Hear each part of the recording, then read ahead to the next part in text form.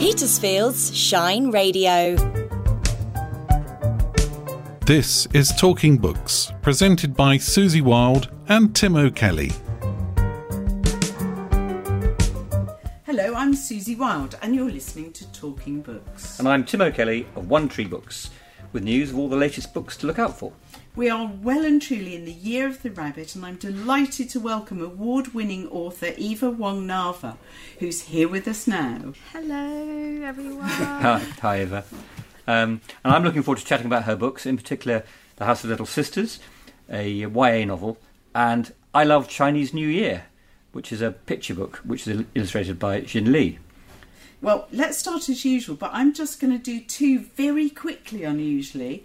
They're escapism, which I needed for various reasons, and I'm just really quickly going to whiz through The Marlowe Murder Club by Robert Thorogood, which I actually really enjoyed. So anyone who likes Richard Osman, and Eva and I will be talking later about celebrity authors, won't we, Eva? But if you enjoyed that, you'll certainly like this. And he's, Death in Paradise and so on. But it is really good He's a fun. TV writer, isn't he? He's a TV writer. You can. It reads a bit like a TV script, but he really knows how to set up character and so on. And it's fun. It was good fun. And I had your cold, Tim, and it felt really rotten on the week that I read it. So perfect. So is it a procedural, or is it a kind of... No, it's exactly... Cosy crime. Cosy crime, with clever old ladies, that sort of thing. And the second is The Lamplighters by Emma Stonex, which won lots of awards and so on. And I've got to say, if anyone does try it, I made about 4 different starts to it, and I wondered why. And I realised it's because there are about 4 different protagonists and 2 different time frames. And I find every time you shift time or point of view protagonist, you're saying to the reader, bear with me, this will all bear fruit. And I just get slightly bored with that if I'm not careful. And other better books came in between, not least Eva's. Right. But when I went back to it and was able to read it through at a great lick, suddenly, yes, it is worth bearing with, and it did come together. I think that's really interesting. I've just read, I think we talked about it before, Cloud Cuckoo Land by Anthony Doerr, and it's got 3 different time periods. And it's got quite a few characters as well. But you spend quite a lot of time with one character at a time. So you really get under the skin, and things are going quite well. And he manages to move you on to the next time zone or the next character pretty efficiently. So you don't feel that you're stopping and starting. And so that works quite well. So, Tim, what have you been reading over the last month? Well, as I mentioned last month, I'm reading Tom Hanks's new novel, making another major motion picture masterpiece, which I did finish. It's a big book, actually, and I did enjoy it. I now know how to make a major motion picture, which is fantastic, and it's not very easy by all accounts. Quite complicated. But I did. It's a really interesting read, and he can definitely write. It's not perfect, and I think it's quite long. It doesn't need to be quite as long as it is, but I'm glad I read it. So I read that. My Father's House by Joseph O'Connor, which is a really interesting book. He did Star of the Sea. I don't know if you remember that. Oh, yes. Big book. And he's this time he's written a book about a priest in the Vatican in Rome during the Second World War. And this priest basically takes pity on the escaped prisoners of war who start to flood into Rome when they escape from prisoners of war camps once the Germans have basically occupied Rome. But they don't occupy the Vatican, which stays separate within the middle of Rome. It's a separate country. Yes, but they never crossed the line. They drew a line around St. Peter's, around the square, and on one side of the line you were in the Vatican, the other side of the line you were in Rome.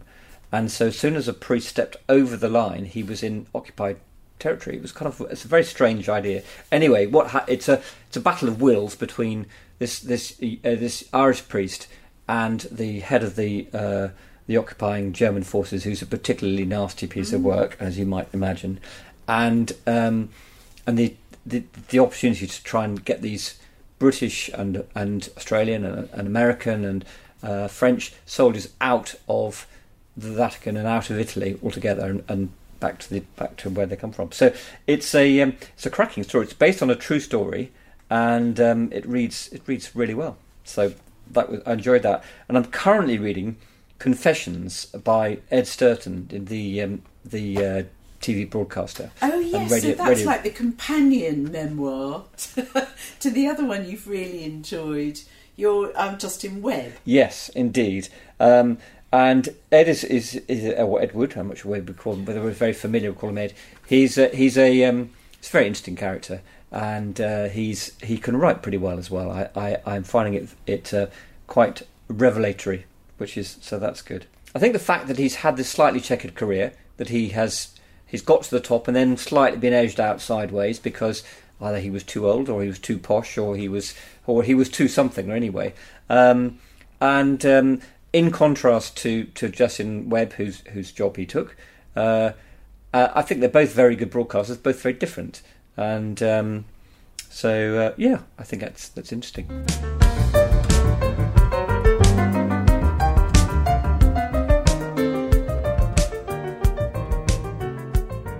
I've heard so much about you, Eva, from another of our recent guests, Camilla Chester, who I think met you at an SCBWI. How did you meet Camilla? So Camilla, with the SCBWI, the Society of Children's Book Writers and Illustrators, is the SCBWI British Isles. That's where I met Camilla, and we just got on because we're writers, similar topics. And I was interested in self-publishing before, and I wanted to, ask her, and just shared a lot of things in common. And we met up again in Manchester last year during the SCBWI conference. Yeah, and Candy Gole was there. Oh, so Candy's going to be our guest in April with her book Wild Song. Oh, love that book. So it's fantastic. Now, Eva is now based in London, passionate about how her culture, heritage and people are represented in all media. Yes. And Eva was born on a tropical island where a heraldic animal spurts water, apparently. Her ancestors braved monsoon winds sailing from the Middle Kingdom to British Malaya to plant roots in Southeast Asia. When the winds changed, her relatives sailed again and found another home somewhere in the Western Hemisphere, braving snowstorms and hail. Now, Tim hasn't gone especially poetic, I want you to know, but this is what Eva has written herself in your bio on your website, and I just loved it.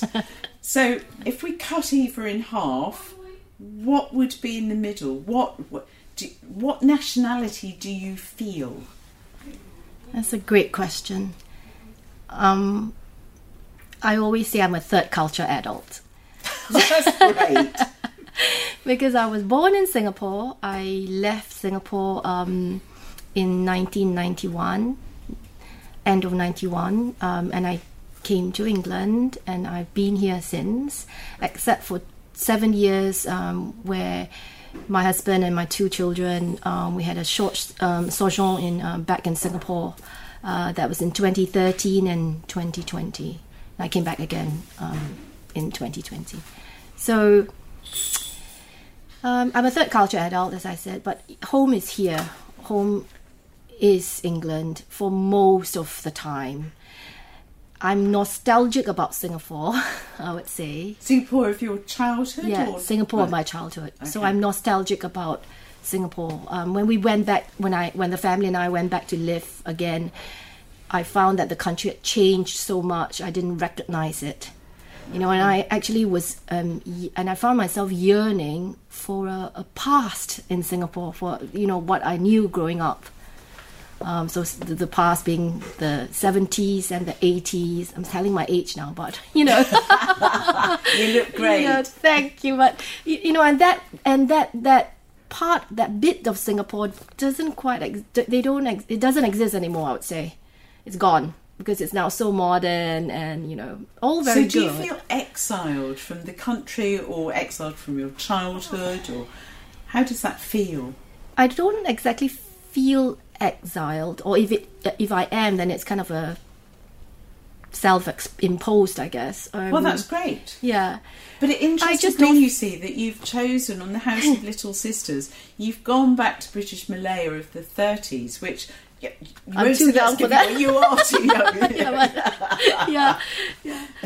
So why? How did that come about? So I love historical fiction as a genre. I read historical fiction because I love learning about history, and I learn more about history through historical fiction, let's just say.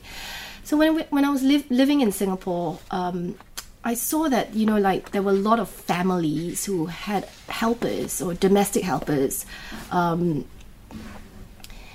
And I saw also how codependent the relationship was between the helper and the families. And I guess I asked myself, like, why? Why is it like that? And I wanted to see if there was a history behind that. And because I asked why, you know, it led to what should I do? And I went and trawled archives, National Singapore and the National Archives of Singapore that's linked to the National Archives here. And I found documents, Hansard reports on a problem or what the British administration called the Muay Thai problem. That a lot of these Hansard reports actually were from Hong Kong. That got me interested. And so I thought, you know, because with it being a Chinese export, I would say, so the culture is Chinese from the mainland and it was brought to Hong Kong. So I thought there must be some link to British Malaya. And then I found a digital copy of the Muay Thai Ordinance of 1932 that is specifically written, a piece of legislation specific to British Malaya. And that was the setting for my story. So tell us what a Muay Thai is. I will do. Good pronunciation, too. That's a great pronunciation, yeah. So Muay Thai are bonded servant girls. The word Muay Thai is a Cantonese term. Mui for girl, Thai for little. So put together, Muay Thai just means little girl. Because they didn't call these girls servants, they were sold really to rich households and because of poverty. From a really young age. From a really young age, yes. So there are historical documents of documentation of the girls being sold. Some were as young as 5-6 years old, and obviously because the families were poor, no contraception, I guess, lots of kids, no money, it's quite Victorian in some ways. And these girls are literally sold to rich households who would buy them for the Hansard reports record $70, or it would talk to $180, nothing. And these girls are then bonded. They live in the family home of their so-called employer, and the onus on the employer is to marry them off at 18. That's if they reach the age of 18, and that's the owner's responsibility. But a lot don't get there. This is it's a lot of abuse, a lot of mishandling. So it became a problem for the British administration, who found it really difficult to solve it, even through the ordinances that they had written. So it's like a kind of indentured labour in some way, that you're not quite the possession of the employer, but you're everything but, really.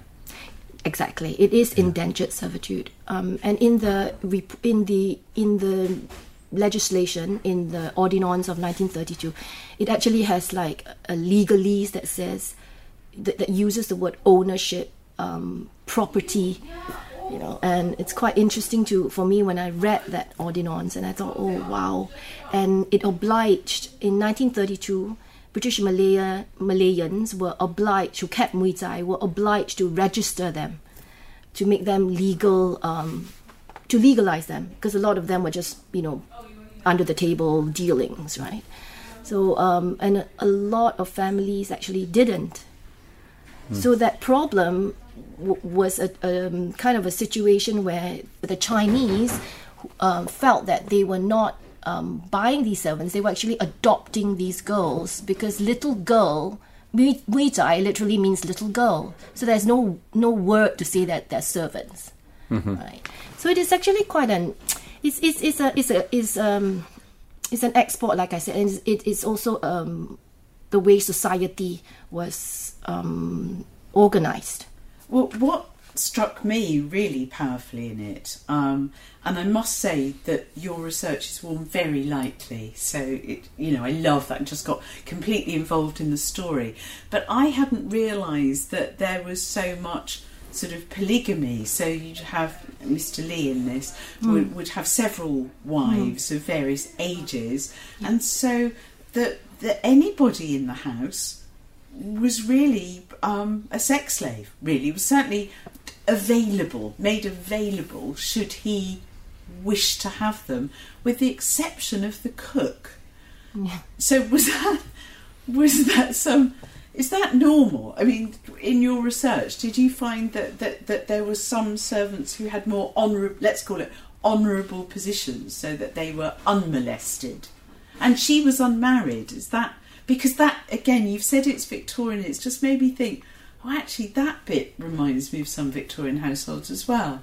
Yeah, that's a great question, actually. So before the Cultural Revolution, or before China became communist, the marriage system was polygamous. So a man, and it's always a man, can have as many wives as they can possibly have, and you'll find that wealthier men have more wives. And obviously it's all to do with the patriarchy as well, right? The wives are the providers of sons. So if wife number one doesn't give him sons, let's go back to Henry VIII, he gets another wife who would hopefully give him sons. Yeah. It's all about sons, actually. Henry VIII had them beheaded. Oh, yeah, right, exactly. I don't know which is better. I mean, it's not to say that... Just two. Just two, exactly. And it's not to say that these things didn't happen in, a home like eminent Mr. Lee's, where he is the patriarch and they live within walls, right? Someone could die accidentally, and because, it's a man in his castle, right? He's the lord of his castle, and he does what he wants. It's exactly that. I love that he's such a shadowy character in this. He's all powerful. He's like the wizard in the Wizard of Oz. He doesn't really come centre stage. Yeah. He affects everybody else's life. He has a presence. I love that. Yeah. So it's quite a dark story, I think, and must be quite tough to write. I thought at times, sort of that. Going back into the historical record and examining what was actually going on then is quite gritty. Mm-hmm. Yeah. This is your first novel, full length novel, and have you got plans to do more? Have you got or what's next anyway? That's a key question. So at the moment I'm writing a middle grade anthology of folk tales and fairy tales and legends. That's in the pipeline, and I'm working on a middle grade novel, which also involves a bit of cultural history, because I feel that they're quite lacking in this country, the history of East and Southeast Asia. There's a lot of contemporary stuff, with East and Southeast Asian characters, but not very many history books for younger children. Right. So there'll be non-fiction for use in schools? This will be fiction. It's fiction, but it's historical fiction again. Okay. Yeah. Okay. Yeah. Cool. But I suspect it's because we don't study. It's not part of our curriculum. Right. So the kinds of historical fiction you get in England is curriculum linked. So it's, like World War II. Yeah. So and you do school visits. I do school visits. It's wonderful. Yeah. So you're covering all the bases, because the I Love Chinese New Year book, which we'll come to in a minute, at this beauty. is a picture flat for sort of for young children, and you've got middle grade covered, and now got young adult covered. So you're covering all the bases. Fantastic. Tell us a bit about I Love Chinese New Year. Yeah. So I Love Chinese New Year is a picture book. It's of this family who is Chinese, British Chinese, celebrating the Lunar New Year, and it goes through the rituals and the traditional rituals and of the celebrations. So just to stop you at that point, because I'm intrigued as to because I was looking at the book and it's got this about is that it's the Lunar New Year. Just tell us what is the difference between what do the three things actually mean? I mean, the sort of Western New Year, Chinese New Year, and the Lunar New Year. Of course, they, Eva said they never call it Chinese New Year, just like we don't call it Gregorian calendar or something. I didn't know, it's just a thing. But then say about the Xin Li, her illustrator as well, because that really is pertinent. Yeah, it's interesting because they wanted, Scholastic is the publisher, and they wanted me to call it I Love Lunar New Year. And when I wrote the book, and the story is a nested narrative, so there's a story within a story, and the New Year, or the Lunar New Year, is seen through the eyes of a little girl, Mei Ann.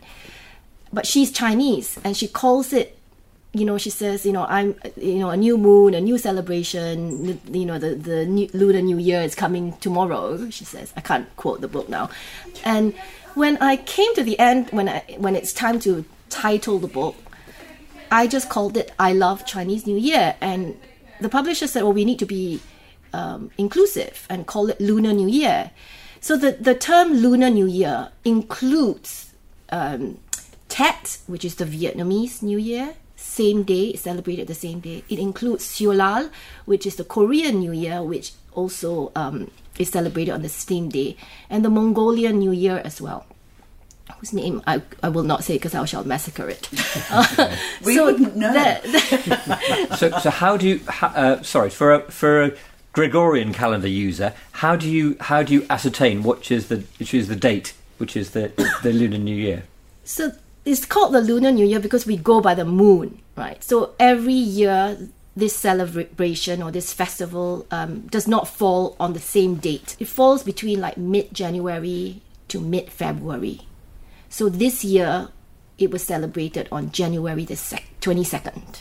And next year it will change again. It all depends on the cycle of the moon. Because we just got there's a full moon last night, wasn't there? Yes. Thank you for actually mentioning that. So last night was the 15th day of the Chinese New Year. And what happens on the 15th day is that the celebrations end. And because it's a full moon, and it's the day that the Chinese population would light lanterns to commemorate the 15th day. We'll have a dinner again. And then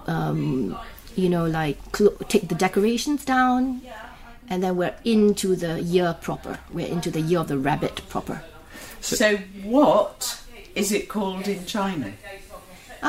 In China they don't even call it the Chinese New Year. They actually just say Spring Festival. Exactly. Or New Year. I mean, we would never say Chinese New Year. No. Yeah. And what was the secret thing you showed me that Xin Li is? Yeah, Xin Li. So Xin Li is China-born, and she's based in Norway. And for her, this would be a celebration she knows really, really well. So in the illustrations, you will see, and she has, she's infused Chinese characters in there. And there's a part in the first page of the book where she had written in Chinese 春节, which is Spring Festival. So she's left little clues. Okay. So if you can read Mandarin, then I'm away. So tell me about the red lantern. What's the significance of the red lantern? So red is a lucky colour, right? And it's all got to do again. So the whole festival, there's a lot of mysticism and mythology around it. Because it's a festival that has been celebrated since the Shang Dynasty, I guess 500 years ago, and the celebrations haven't changed as much We still use red. We still have bamboo. We still eat the same kind of food with all the symbolisms around it. The tangerines. The tangerines, which symbolize gold, gold ingots. So that these have not changed.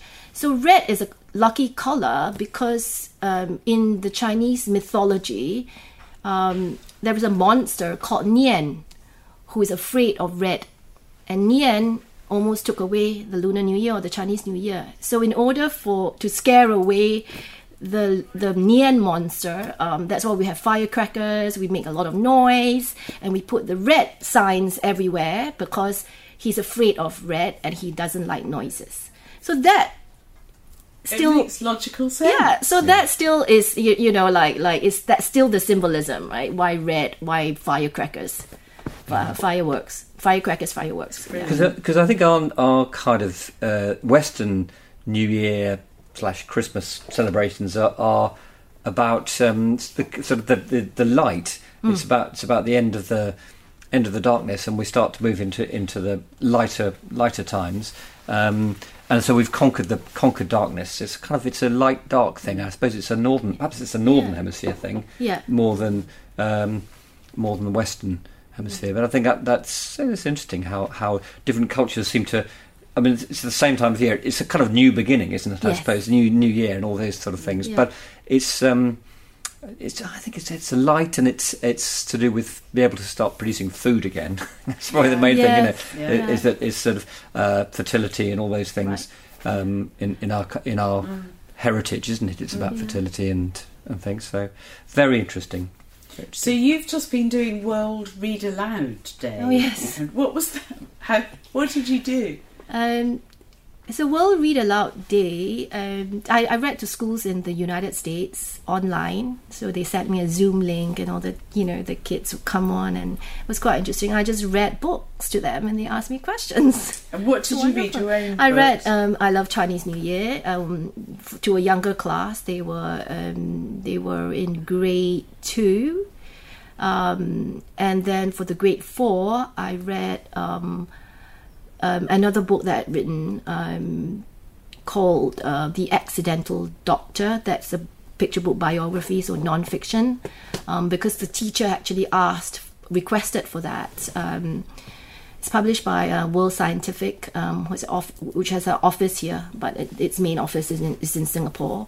So that book is about the first Malay woman who graduated in medical school in the University of Malaya in 1955. Well, Eva, I've got to say before you go that in both books, one of the things I absolutely loved is the references to food. Oh. Now, I know you're going to do it in a picture book because it's wonderful for small kids, but even in your House of Little Sisters, though it has a dark theme, one of the things I absolutely loved, in fact to the point of almost dribbling, were things like the beef rendang and other things, all the spices that go into it properly, not nipping to Tesco's and buying a quick beef rendang, off the shelf, but everything that's going in. And I wondered if you had ever considered putting some of the recipes in the back of the book. So I've just read one by Jenny Colgan, who tends to put things like currant bun or something like that in the back of hers, and I would have loved a quick rendang recipe. Yeah, I didn't think of that. I could have put my family recipe at the back of the book. Food is very important to all cultures, right? And in the 1930s, everything was made by hand, and there was no supermarket that you could go to buy these things. So in the House of Little Sisters, the culture that the book is set in is called the Peranakan culture, or the Straits Chinese culture, where so my culture, I'm a Straits Chinese, being that I am ethnic Chinese but not born in China.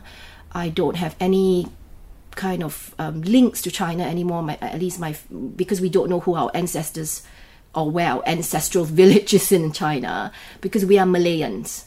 I'm the 6th generation, so my great grandfather actually came to Malaya and settled there. So the culture is very food-based, and I couldn't write that book without putting in all the food that my main character was cooking, because she is the cook of the house, right? And she is also an immigrant to Singapore, but she's not ethnic. I mean, she's ethnic Chinese, but not straight Chinese. So she has had to learn all these recipes herself. So the book tries to reflect the multicultural society that is British Malaya, and that is still British Malaya, who is now which is now Singapore and Malaysia. And if you go there today, these foods still exist, and people still cook this way, although less and less. But yeah. And for the Chinese New Year, there is that reunion dinner that we have every New Year Eve. And that is always, we always eat the same food like you would for Christmas, because all these food mean something. They're all symbolic dishes, and we eat it to remember the festival by, and also to remind ourselves that the tangerines mean good luck, and when we exchange it, we are giving luck away. We're also receiving luck. So it's all about actually, instead of the light that you mentioned earlier about the festivals here in the Western Hemisphere, I guess in the Eastern world, it's all about exchanging good energy, right? It's the feng shui or the qi that we exchange and give back. I think that, Eva, it's been really fascinating. There's loads more we could say, not least being next to David Walliams in shop. But we'll move swiftly on. Physically next to him, or your book was next to his? Yes. Yes, luckily for Eva, it was only the book. Sorry.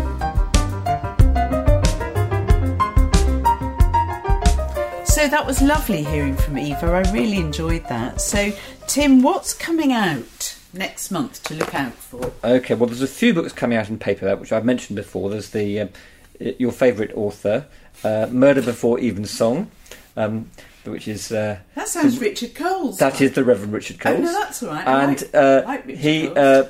It features his new sleuth, the canon David Clement, who's a rural vicar. No Plan B, the new Lee Child, Lee Child and Andrew Child, to give his brother, and that's coming out in paperback. French Braid by Anne Tyler, which I really enjoyed. She was a generational sort of saga, if you like, although it's quite short. So it starts in the 50s and goes right way up to the present. And it's particularly interesting character Mercy Garrett, who's the sort of matriarch of this family, who has sort of decided that she really sort of wants to leave her husband, and so she sort of does, but doesn't really tell him, and he doesn't really notice.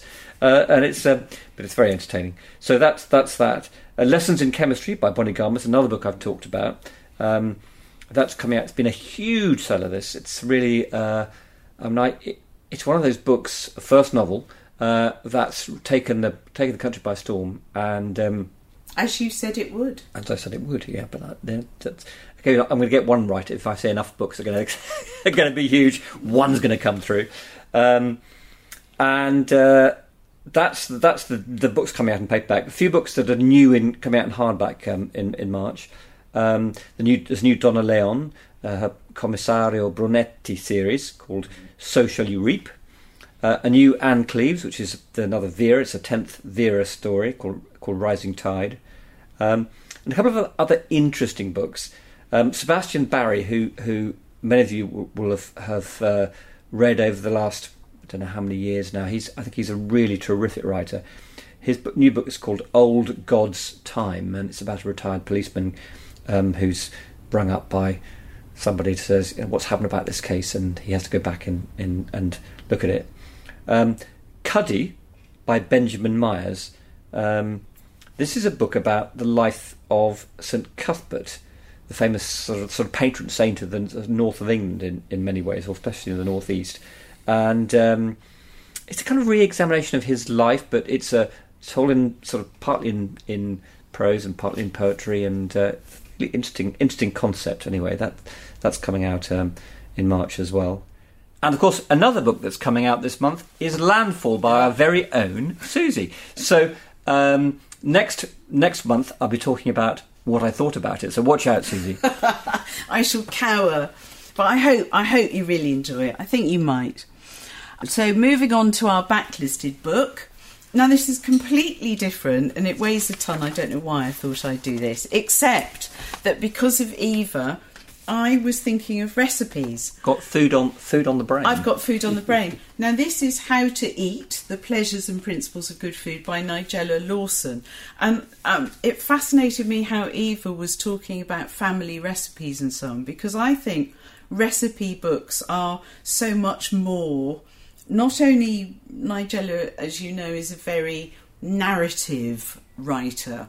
So Richard hates this book because he said, she doesn't give me sufficient instruction.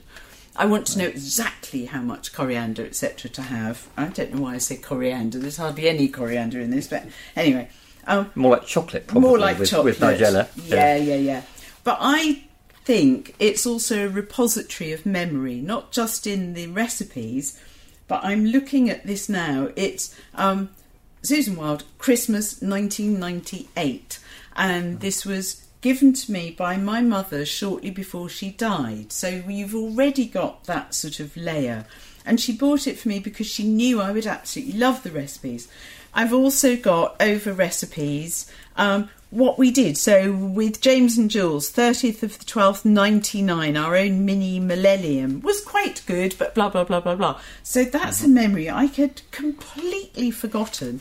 And the page is marked by to Susan Richard, wishing you a Merry Christmas and Happy New Year from our godson, who'd actually done a little embroidery Christmas Fantastic. tree. I've never thought of the idea of actually writing in a cookbook about the occasion when you had it, because it's such an interesting idea. Because you put in when we did this, I put an extra spoonful of that in because it makes it and I write in cookbooks like that. Do that, yes. But to actually write what you were doing when you were there is fantastic. I've got it's absolutely full of them on my favourite sort of recipes. I've got, this is a good one.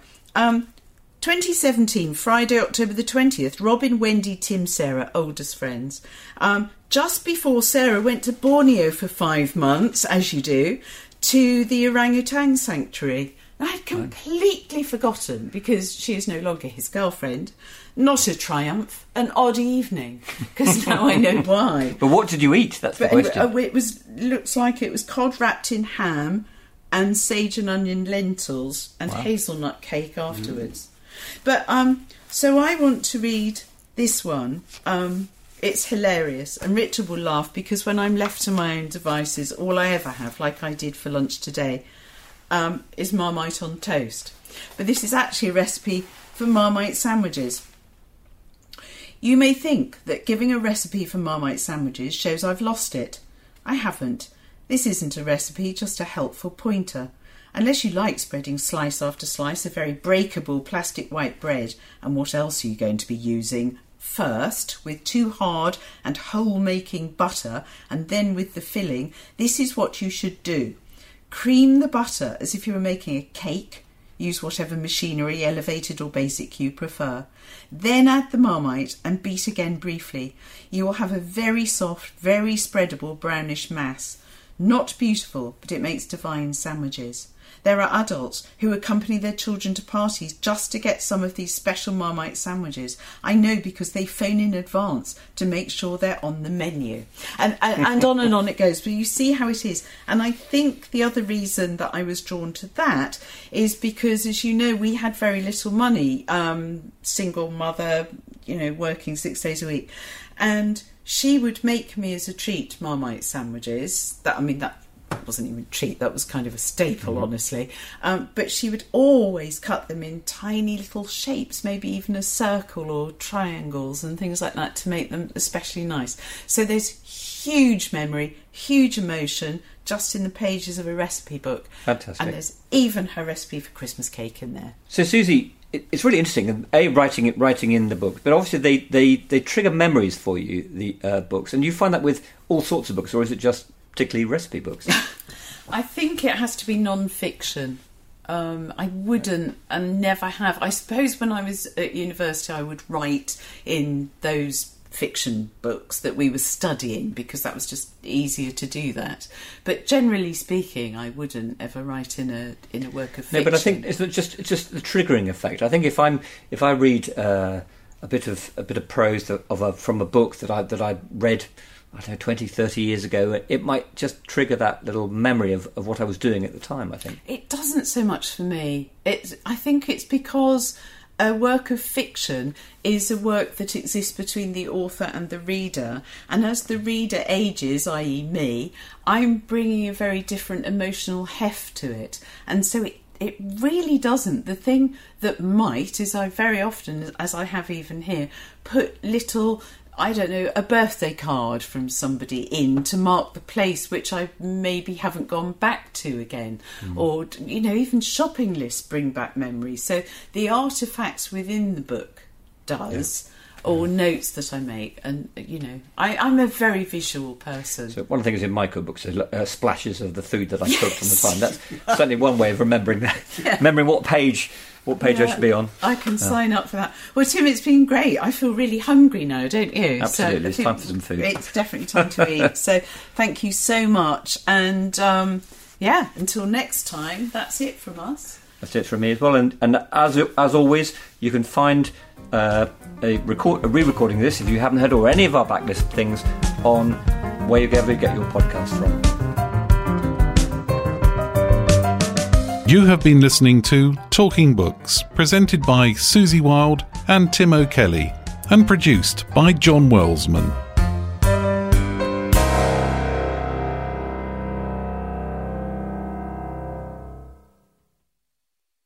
What was the rival to the VHS video format? Which author predicted the Apollo moon landing? Who became the youngest winner of the Wimbledon men's singles title? Petersfield's Shine Radio with Ian Crossman. I have quiz questions on all sorts of topics for you to test your general knowledge and see if you can score the magical 5 out of 5. The Brighter Minds quiz is proudly supported by Churches College. Every Saturday and Sunday night from 9. Petersfield's Shine Radio.